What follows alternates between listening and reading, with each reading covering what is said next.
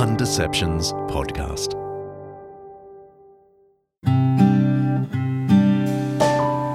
Small Wonders with Laurel Moffat.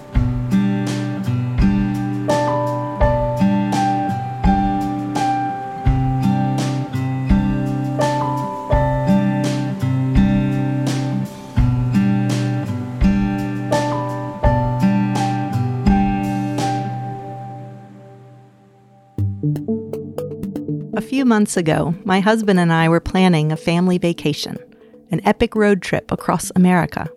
And like many travelers these days, we went looking for accommodation on Airbnb.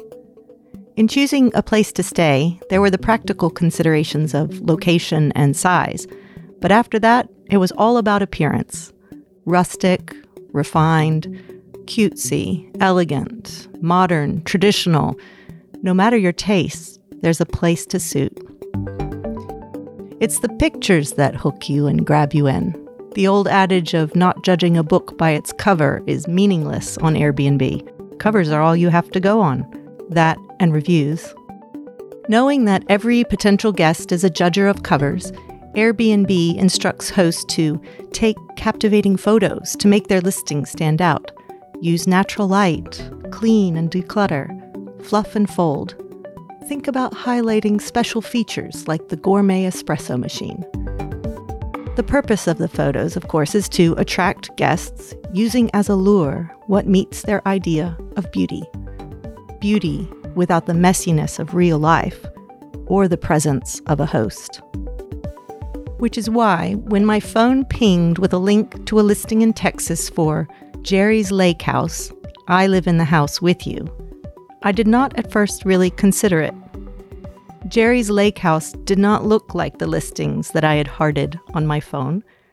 There were no baskets of matching folded blankets, no bowl of lemons in the kitchen, or vase of flowers on the table.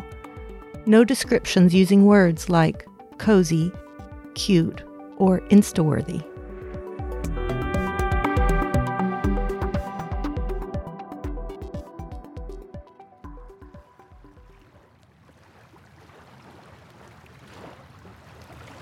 Jerry's Lakehouse, I live in the house with you, is exactly what it says it is.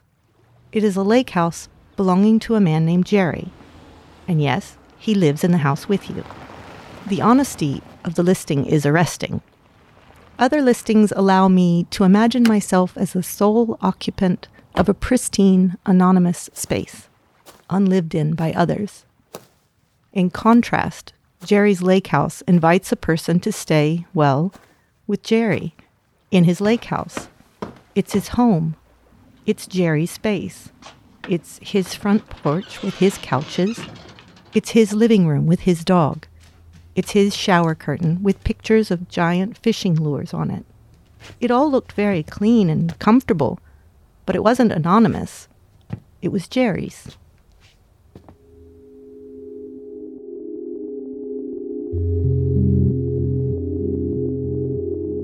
Airbnb listings like Jerry's Lakehouse are part of the short-term rental economy. This used to be a subset of the sharing economy until it outgrew it. In 2013, the short-term rental economy was worth about $15 million globally. By 2025, it is projected to be worth $335 million. With the growth of this industry, there have been side effects. While Airbnb meets the needs of many travelers, there's evidence that the presence of Airbnb properties en masse can have a negative effect on a city. It can strain the housing supply, further diminishing the number of homes available, and thereby drive up rental prices. It can change the retail landscape of neighborhoods to cater for tourists rather than residents. And it can disrupt or further disintegrate social connections in a neighborhood, particularly when an area has a high volume of listings. The irony of the sharing economy is that its purported aim of connecting people may end up doing the opposite. That said, I don't think this is the case with listings such as Jerry's Lakehouse.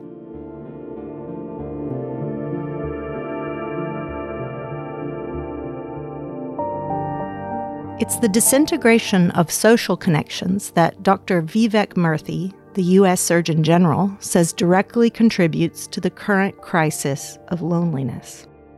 And loneliness, Murthy finds, is the root cause underlying a suite of epidemics: depression, anxiety, violence, alcohol, and drug addiction. The fight against these epidemics is often fought in the health and wellness sector, another booming economy. A lot of money is spent each year around the globe on wellness across diverse categories of physical, mental, emotional, spiritual, and social wellness. In 2020, it pretty much blew the short-term rental economy out of the water at $4.4 trillion.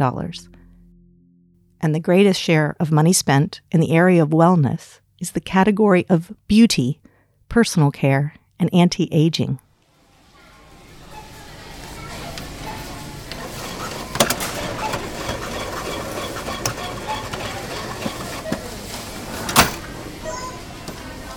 A whole quarter of the wellness economy, over $1 trillion every year, goes to the appearance of wellness rather than to the heart of it. If the way we spend our money across the globe is any indication, then a bit like Airbnb, we tend to put a lot of value in the way something looks rather than how it actually is. And despite the amount of money we pour into wellness and the desire to be healthy and well, we do not seem to be making much progress. Our rates of depression and anxiety continue to rise, while suicide remains a leading cause of death in people under 45 in countries such as Australia, the US, and the UK. In Murthy's opinion, the antidote to the problem of loneliness is not medication, but human connection. Murthy believes that humans are hardwired for connection, which is as essential to our well-being as food and water.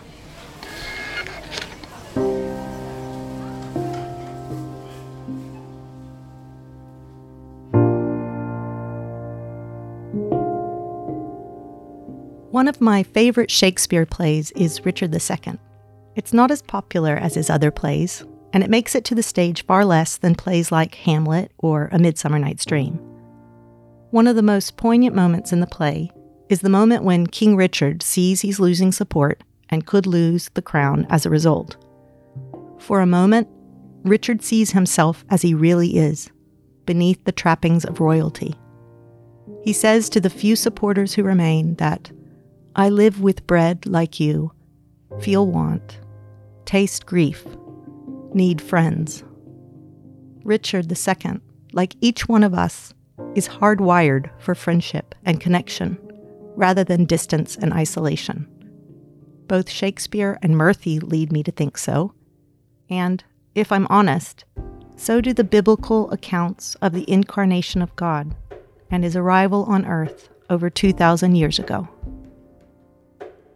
The line from Richard II works for Christ just as it does for us.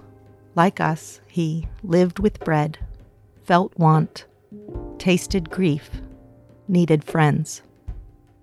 Every time I read about him, I am struck by the fact that he showed up, but especially by the ordinary, everyday way in which he did. From biblical accounts, if we judged him by his appearance, he wouldn't have stood out. He wasn't cute or Insta-worthy. Judging by looks alone, we'd probably scroll past and wouldn't even consider hearting him on our phones.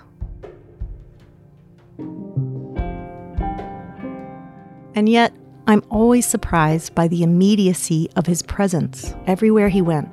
The fact that he physically reached out and touched people, and could also be reached and touched in turn, knowing as he did that we are in such deep need of connection. And then there are also the descriptions of how in his life and death he was lonely and rejected in order to bring about the deepest connection possible, the one between God and the people he made for connection.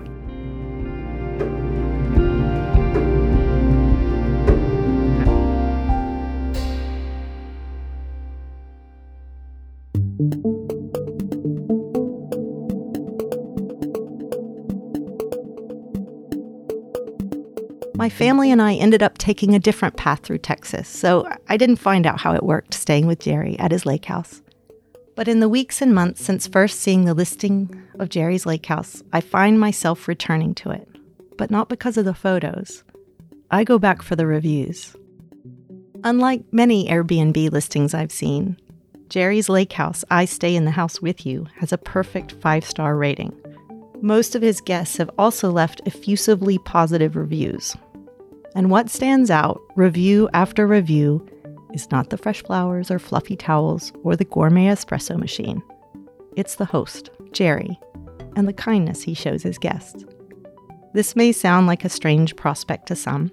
I recently spoke to Jerry, and he told me that when some people find out that he lives in the house too, they cancel their booking. It's not what they want.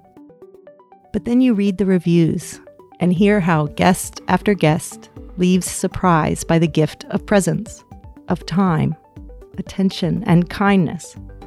It makes me wonder, what if, even if it's not what we think we want, it's what we need? Connection with others and the gift of one another's presence. Maybe this is the truly beautiful thing.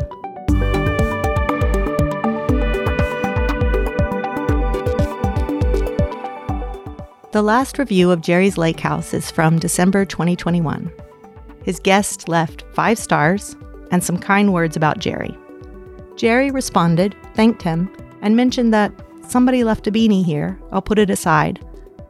For days I wondered why Jerry didn't offer to post the beanie to him. And then I realized, maybe he knows they're coming back.